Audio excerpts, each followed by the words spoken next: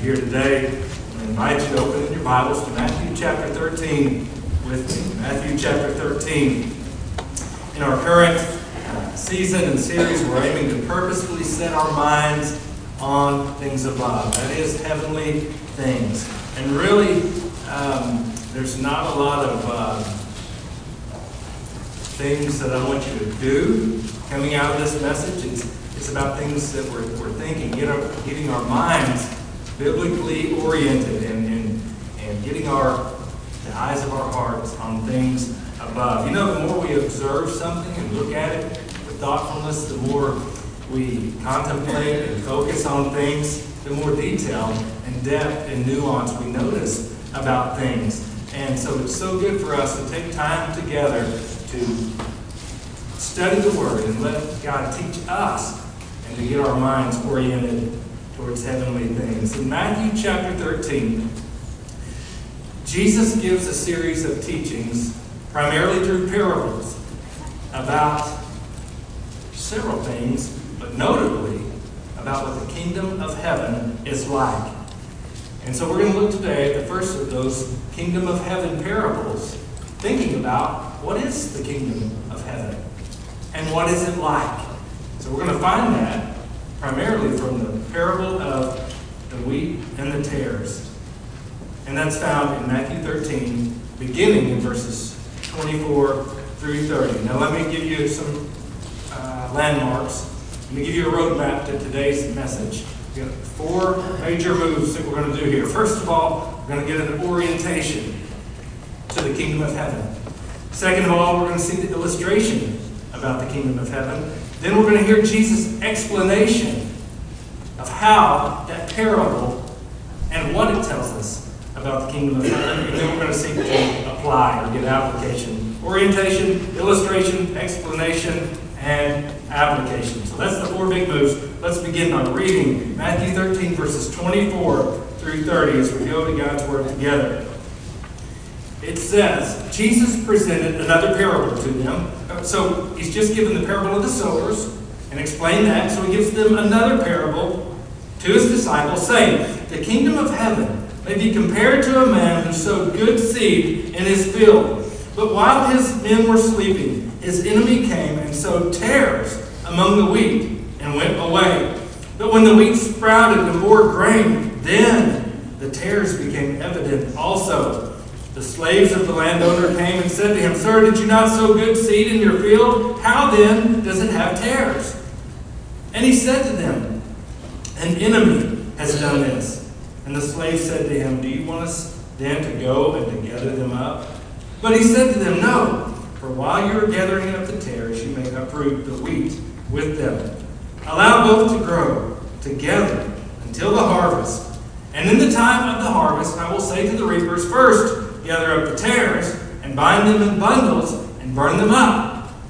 But gather the wheat into my barn. So, orientation. This parable is about something that Jesus calls the kingdom of heaven. And I don't hear many Christians talk about the kingdom of heaven or the kingdom of God. We talk a lot about heaven. We talk a lot about God. We talk a lot about the gospel. But you don't really hear much from Christians about the kingdom of God, the kingdom of heaven. And I want to tell you that it's central to the teaching of Jesus. You find it throughout the Gospels. You find it also in the New Testament letters that the disciples of Jesus understood well this teaching about something that Jesus calls the kingdom. Matthew especially keys in on the kingdom of heaven. Luke, a little more on the kingdom of God. Are those 2 different things? No, I believe they're the same thing. You know, one of the first things we learned when we started on this series was that when we think about heaven, one of the first things we should think about is heaven is the place where God dwells. So when you think about heaven, instead of going first to the pearly gates and the streets of gold and our dearly departed loved ones, we should first and foremost think about, heaven is the place where God dwells in a special way and where he reigns. Okay, so the kingdom of God, the kingdom of heaven, I believe they're the same things. You know, the Jewish people, Matthew was writing primarily to a Jewish audience. The Jewish people were very reverent. They almost didn't even want to say the name of God. And so this is a little thing that scholars sometimes call circumlocution. It is instead of saying the kingdom of God, let's say the kingdom of heaven. So, because we revere the name of God and we don't want to say that as much. And so, the kingdom of heaven. But we're talking about the place and the realm where God reigns. It is not wrong to think about heaven as the place where Christians go in the afterlife. In fact, we talked about that last week. But that is not the fullest understanding of heaven. In fact, I would argue that when we talk about heaven, we should first and foremost get a really broad vision and zoom out and think about heaven as belonging to the kingdom of heaven. And then we'll be on our way to a fuller understanding of all that the Bible teaches about God's dwelling and His rule and His reign. Let me define for you the kingdom of God or the kingdom of heaven very shortly. Here it is. It's the realm where God reigns. It's the realm or the places where God reigns. And so Jesus can say this, the kingdom of heaven is at hand. When He comes to the earth and He's opening the door for people to enter into the kingdom of God or the kingdom of heaven. And Jesus says the kingdom of heaven even is located in your heart. And that's true. The kingdom of heaven comes in and it changes us and it makes us citizens of the kingdom of heaven when we're saved. But also we can back out and say the kingdom of heaven also is more than just the individual. It is the corporate people of Jesus. And there is an end times viewpoint of the kingdom of heaven, and that is to say that the kingdom of heaven is going to come in fullness one day in the end times. And so I think it's an error to only associate heaven with a place out there or up there, but rather we should think about this entire kingdom where God is reigning. Okay, so a little orientation to what Jesus is talking about, because this is important. This is what He says is the theme of this parable, and the next parable, and the next, and the next, and the next. The kingdom of heaven. So we want to be sure that we understand what Jesus is talking about and explaining in this passage. So now let's see the illustration. Let's see the parable that Jesus says is going to help us to understand what the kingdom of heaven is like. So I just read it. I just read the illustration. It's going to give the disciples this orientation and this basic framing of the kingdom of heaven. Let's look at the main parts of this parable that Jesus taught. First of all, there are two main characters anyway. There is a landowner who's a farmer, and he's sowing his seed. Okay? A man sowing good seed in his field. Why do you sow good seed in your field? Because you want to harvest a crop. You want that seed that you planted to multiply, to make much, much more of that same thing. So there is this man who is a landowner, and he is planting good seed in his field because he wants a harvest. It's kind of a no-brainer. That's why you plant seeds. You want fruit. You want good things to be produced. But there's another character. There's that landowner's enemy. And what does he do? He is also a seed planter. It said he comes in when the landowner's men are sleeping, and he also sows into the landowner's field. But he sows tares. That is weed seed, not wheat seed. He's sowing weeds. You know what? Just stop and think about this for just a minute. Many of you have planted gardens. Wouldn't it baffle you if your neighbor found out that you had planted a garden and they said, you know what we ought to do? Let's gather up a bunch of cockleburr seed and a bunch of crabgrass seed, and let's go get a bunch of Bermuda grass sprigs. And while they're sleeping, wouldn't it be fun if we just go and plant that in their garden? I can tell you, not fun. Not fun for you, not fun for the gardener. It's actually amazing to think about someone so mean, so evil, so vindictive that they would take that much time to do something like that. And yet, this kind of thing happens in our world all the time. People that will spend their time and energy and resources thinking up mean and evil and wicked things to do to others. I was telling someone the other day, I was hearing a story about some stealing that had gone on. And the plan and the concoction that these people had come up with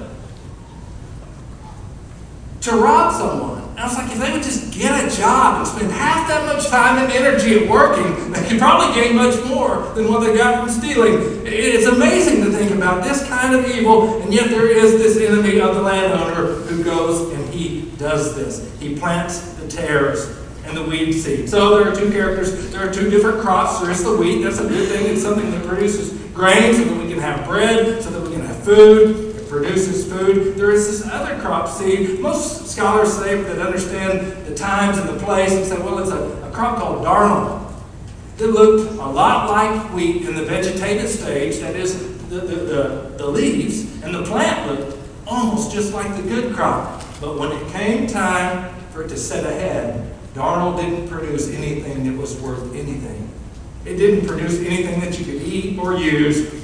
And so the question is, so here's the other characters in the story. It's the landowner's servants. They come in and they're going, hey, boss, I don't know if you've looked out your field lately, but it's not all wheat, because the wheat has begun to set ahead. And they said, there's weed seed. Did you not spring for the good seed? You know, good seed is measured by two main things. Number one, will it germinate? And number two, how much trash is there in it? Why didn't you buy the good stuff so we wouldn't have all of these weeds in the crop? Didn't you buy good seed? He says, you're in error. We're going to get to that. But yes, he planted good seed. He's going to explain why the other weed seed is there. And then there are two cultivation strategies. Two main characters, two main crops, two main cultivation strategies. So the servants come in and they say, so we've determined that there are these weeds, these tares, in your crop. Do you want us now to go in and start jerking that stuff up out of the crop so it's clean when it comes harvest time? That's one cultivation strategy, one growing strategy. But the wise farmer says this. He says, no. Because if you do that, you're going to disturb the good plants. And in fact, when you jerk this one out, you're going to jerk that one out. You're going to reduce the harvest. So what we need to do is we need to wait and just let them grow side by side. That is the best strategy. And then when it comes to the harvest, we'll separate out and we'll deal with it. So that is the story. That is the illustration. That is the parable that Jesus told, trying to teach his disciples what the kingdom of heaven is like. Did y'all get it? Well, let's be dismissed. That's easy enough to figure this out, right? Well, no, it's not really that easy. The beauty of this thing is that Jesus now, well, actually the disciples, he tells two more parables, and the disciples, and they're scratching their head, and they go, you're going to have to explain that one to us. You're going to have to give us the commentary, Jesus. We need an explanation about how that story is supposed to teach us about what the kingdom of heaven is like. And so Jesus then, in verses 36 through 43, gives an explanation of the illustration about the kingdom of heaven. Let's read that together now. That's in Matthew 13, verses 36 through 43. Then he left the crowds, and he went into the house. And his disciples came to him and said, explain to us the parable of the tares of the field. And he said, the one who sows the good seed is the Son of Man. And the field is the world. And as for the good seed, these are the sons of the kingdom. And the tares are the sons of the evil one. And the enemy who sowed them is the devil. And the harvest is the end of the age, and the reapers are angels. So, just as the tares are gathered up and burned with fire, so shall it be at the end of the age. The Son of Man will send forth his angels, and they will gather out of his kingdom all stumbling blocks and those who commit lawlessness, and will throw them into the furnace of fire. And in that place there will be weeping and gnashing of teeth. Then the righteous will shine forth as the sun in the kingdom of their Father. He who has ears, let him hear. So the explanation that Jesus now gives about this fascinating, interesting parable. You know, many of Jesus' parables, we are not given something like this, an explanation. So I'm very thankful because my mind can do all kinds of things with that parable. But Jesus gives us an interpretive grid. But I will tell you that even though he gave an explanation, it's fascinating. You should Google the parable of the wheat and tares. And just look at how many different directions people take this parable. It's astounding. Some people say it's about the timing of the rapture. Some people think it's a story about how we're to do church discipline or when there's evil in the church. All kinds of ways that people take it. Let me give you real quick, very quickly, here you go, free information for you. 3 rules for interpreting parables. Number 1, look around and see if Jesus or the Bible explains it further. Before you go any further and try to explain it, we go, oh, well, Jesus explained it. So it'd be easy to miss because it doesn't come in the very next verses. So look around, look in the other Gospels and see if it's given a clearer explanation. Number 2, look for the context or the clues. So it would be easy to miss the fact that Jesus is teaching us about what the kingdom of heaven is like.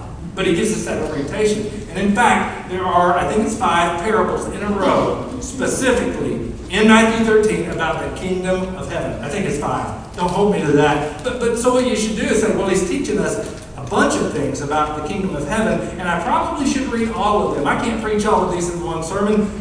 You're welcome. But you should read them together and take it as a corpus or as a whole and say, what are all of these things? If I try to put them together and let them inform one another, here's the other thing. Make sure that your interpretation doesn't conflict with something that's clearly taught otherwise elsewhere in the Bible. That's pretty important. But here's the last one. Keep it about the main things. Keep it about the main things. So in Jesus' explanation, he interprets certain elements of the story, but certain ones he doesn't. And so don't reach too far, try to zoom out and say, what is the big thing that seems pretty clear in what Jesus is teaching us? So let's hear what Jesus says about these main parts of the parable. The sower of seeds, that is the landowner. Who is it? Let's get y'all involved. Well, it says the Son of Man, but we know that to be Jesus, right? That's one of Jesus' favorite titles. He picks it up from the book of Daniel. The sower, the landowner, the guy who owns the field is Jesus. He said, that's who it is. Here's a little application for you before we get to the section on application. If you are of good seed, if you belong to the kingdom, you only belong to the kingdom, not because of any innate goodness in you, but because you have come to the hands of Jesus.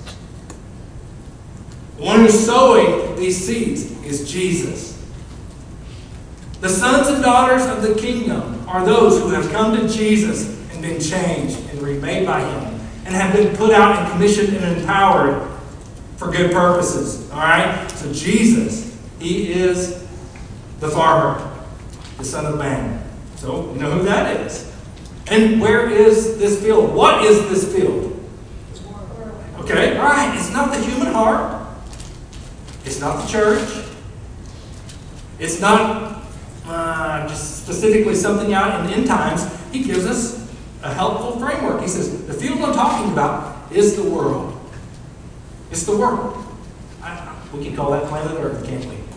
It's this place where we live. He said it's the world. This is interesting because one of the things that when we think about heaven, we always get otherworldly. But the Bible says, and this is a key, central piece of the storyline of the Bible. Yes, God is in heaven. There are the heavens. But God created this world and this earth. And he put Adam and Eve on this earth to be his stewards and to spread his kingship. That plan got aborted. And things went horribly wrong. Jesus came back to reclaim this world for the kingdom of heaven. And to spread the kingdom of heaven on earth. In fact, Jesus taught us to pray that God's will be done, that God's kingdom would come here. Don't just think about it there, but think about it. God wants and is working to spread the kingdom of heaven and his rule and his reign in this world. All right? So what are the seeds? Let's start with the wheat seeds. What is that? Y'all can speed this thing along by being ready. What? Huh? So, what does it say?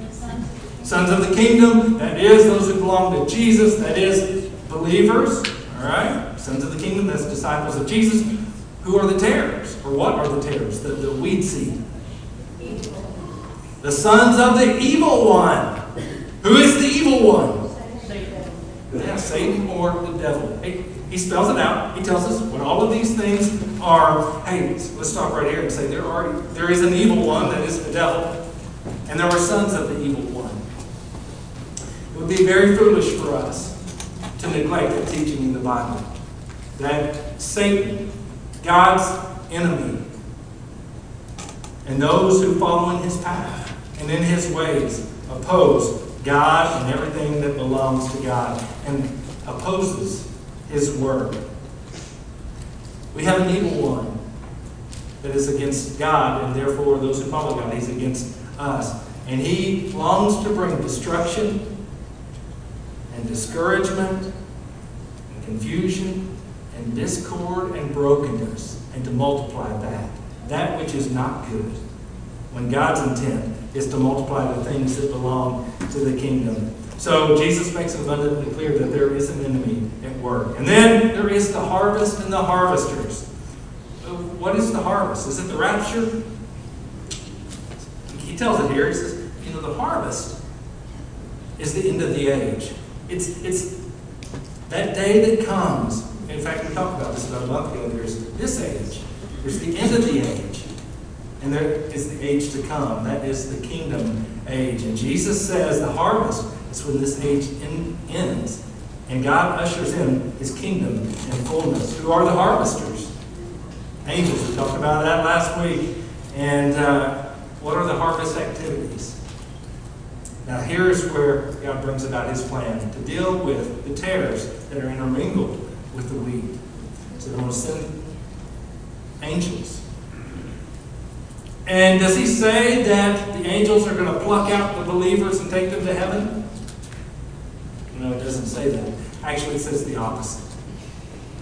The angels, the reapers, he said, are going to remove those who are lawless and those who are stumbling blocks. That is, those that don't belong to Jesus. And so what is portrayed here is not believers being lifted out of this world to be ushered up to a spiritual heavenly kingdom up there.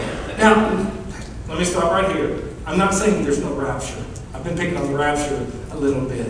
I'm not saying there's not one. I'm just letting the parable speak for itself. What Jesus says is that at the harvest, actually, what is harvested and who is harvested are the tares, the sons of the evil one. And they are bound together and thrown in a fiery furnace. And then the righteous will shine forth in the kingdom of heaven. Here's an interesting passage for you. Revelation 11:15. One verse, it says this. It's a picture of what's going to happen in the end. And it says, the kingdom of this world has now become the kingdom of our Lord and his Christ. I would tell you that the big storyline is not that God is trashing this world and ushering us up somewhere in heaven. Now, there is a heaven. We looked at that last week after this life. But in the end, the picture is that actually the kingdom of heaven overwhelms and overcomes and takes over and is all that there is to what was formerly largely influenced by Satan. So the kingdom of this world has now become the kingdom of heaven. So there you go. There is Jesus' explanation.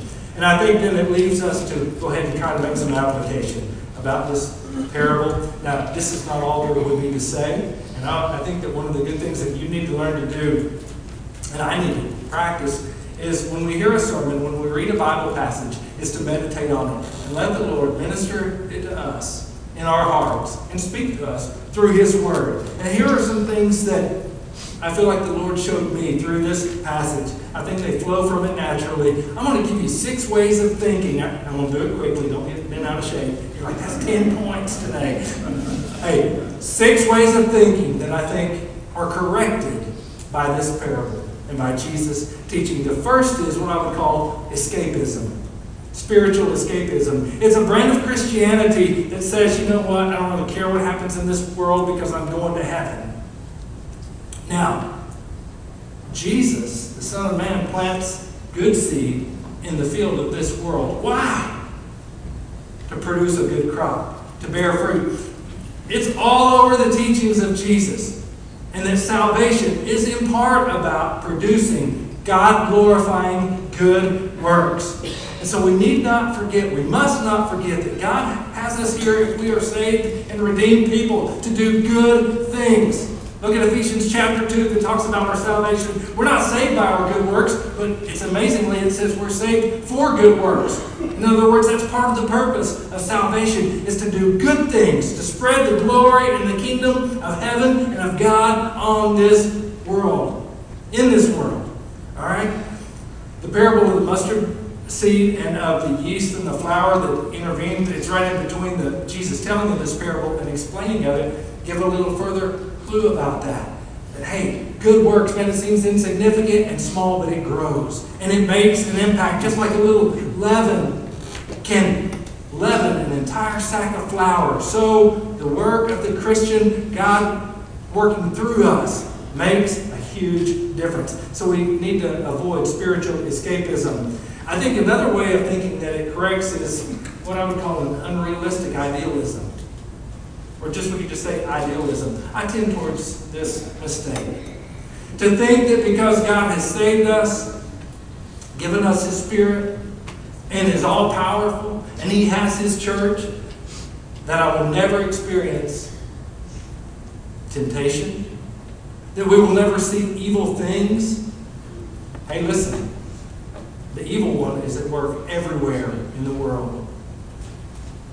In our homes, in our schools, in our organizations, in the church, outside the church, you will see evil seeded everywhere. So we need to guard against an idealism that forgets that and gets overly discouraged when we see that. You don't have to look at very many headlines to see a lot of evil stuff going on under the guise of Christianity in the church today. And I'll tell you, it can make you very cynical. It can make you just want to forget it all.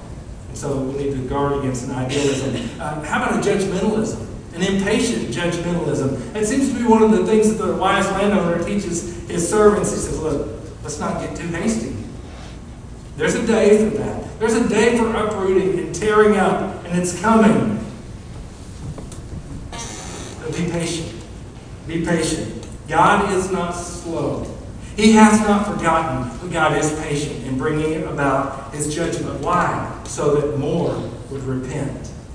And in the church, I think that we're prone to give up on people. We would look at some actions and some things in people's lives and go, giving over to the evil one. Rain down the fire, Lord. Let's jerk them out, pluck them up, and burn them up. And then we need to remember God's patience and mercy and grace towards us. And how we once, too, were dead in our sins and transgressions. But we've been made alive in Christ. When you come to Christ, and you come to the hands of Jesus, and He does a transforming work, and actually changes us from a weed to a wheat seed. Have you given up on someone in your life? Are there people that are so far gone that they are beyond the redeeming power and touch of Jesus? Let's beware of a hasty, impatient judgmentalism. All right?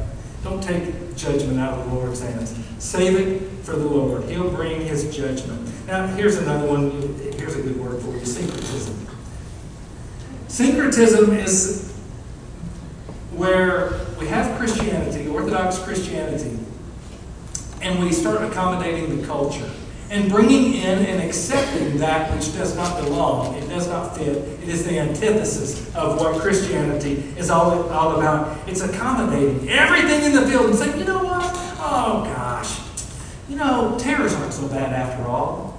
I bet we can feed them to the goats. Maybe we can make something good out of the tares. You know, God made tare seed just like He made wheat seed. I mean, if God made it, it must be good, right? If we're seeing this, it must be okay. Syncretism is trying to make the tares something profitable and productive when the Master says they are weeds and they are not helpful and they do not have a place in the kingdom of heaven. And there's coming a day when I will bind them all up and burn them up. And I'll tell you, I think that we're in a day and time when our culture and churches are butting heads with this mistake. And that is to try to accommodate sin and say that it's all right. We're trying to accommodate the culture that is lost. I read an article just yesterday about someone that it was in a Christian college. Let me think of what the line the young lady said. Basically said, I want to bring my sin, she wouldn't call it sin, right alongside my relationship with God. God made me this way, that kind of thing. And there's a lot of people trying to accommodate a lot of kind of things under the guise of Christianity. We need to be aware of that. We need to be aware of that. What that young lady's statement forgets is this teaching. That there are things that do not belong in the kingdom of heaven. They belong to the kingdom of the enemy. That is the work of the enemy. So let's beware of bringing in things and okaying things that don't belong. Just because God has not judged something yet does not mean that He has okayed it. So we need to get that one. Actually, I said I got 6. You're in relief. I got 5. Here's the last one.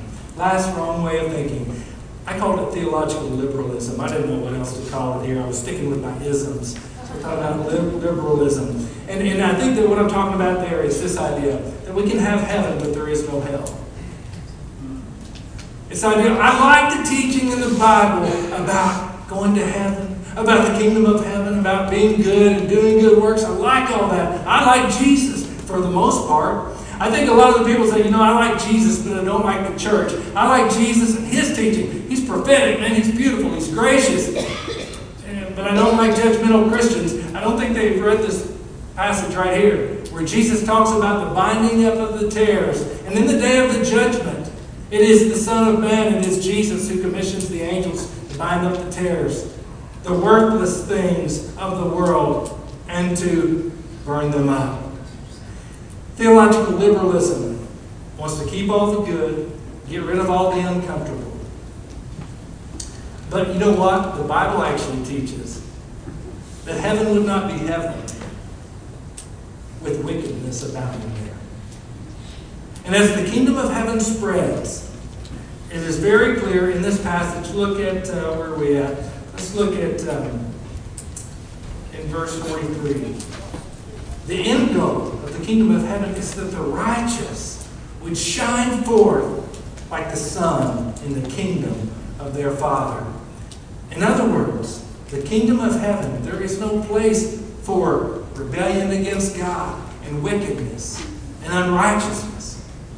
For heaven to come, for the kingdom of heaven to spread, there has to be a separation. I tell you, you would not want to be in an eternal place where wickedness continues to abound. It would not be heaven. And the Bible holds these two truths up together. As God brings about His perfect reign and righteousness, it demands that wickedness and all things that oppose His reign be cast out. And so, you can't have the kingdom of heaven with an enemy and sons of the evil ones who continue to oppose the things of God. And this parable makes very clear that there is coming a day at the end of this age when God will exact perfect judgment. And listen, Jesus doesn't seem very embarrassed by that here. I don't think He's happy about it in the sense of, we're going to destroy the unrighteous. But it's necessary. And He teaches that. And we need to get that. We need to understand that there is a coming day of judgment in order for the kingdom of God to take final root. And He says, and then all of the wheat will be gathered. It will be harvested. That is, the sons of the kingdom and the daughters of the kingdom will be gathered up and brought into my barn. You know what His barn is? It's the new heavens and the new earth. It's the kingdom of heaven. And I think the picture is, you want some end time stuff. The picture is that the spiritual heaven that we think about. We looked at last week about Abraham's bosom or Abraham's side. They come together, and then there is this union, or fusion, if you will. When Revelation talks about the new heaven and new earth, it's a remade world, and it's heaven come down and brought together. The kingdom of heaven now comes to the kingdom of this world. But it's actually a beautiful picture. Though it's startling and stark, this idea of burning judgment, it's necessary for the kingdom of heaven to take hold and to rule and to reign. And the righteous will shine forth like the sun. And it will be an amazing place where only what is good and holy and beautiful and true will be. And Jesus finishes the parable like this. He who has ears to hear, let him hear. It's a call to action. It's a call to those who are privileged to catch this glimpse of the kingdom of heaven and to know that Jesus wants to take us and remake us into something fit for eternity. He says, do you have ears to hear? Listen and respond. Every person that is here today and every person that will ever be belongs in one of two hands. You are a citizen of one of two kingdoms. The kingdom of heaven, where God is the ruler. He's the king. Or the kingdom of this world that is currently under the dominion of Satan.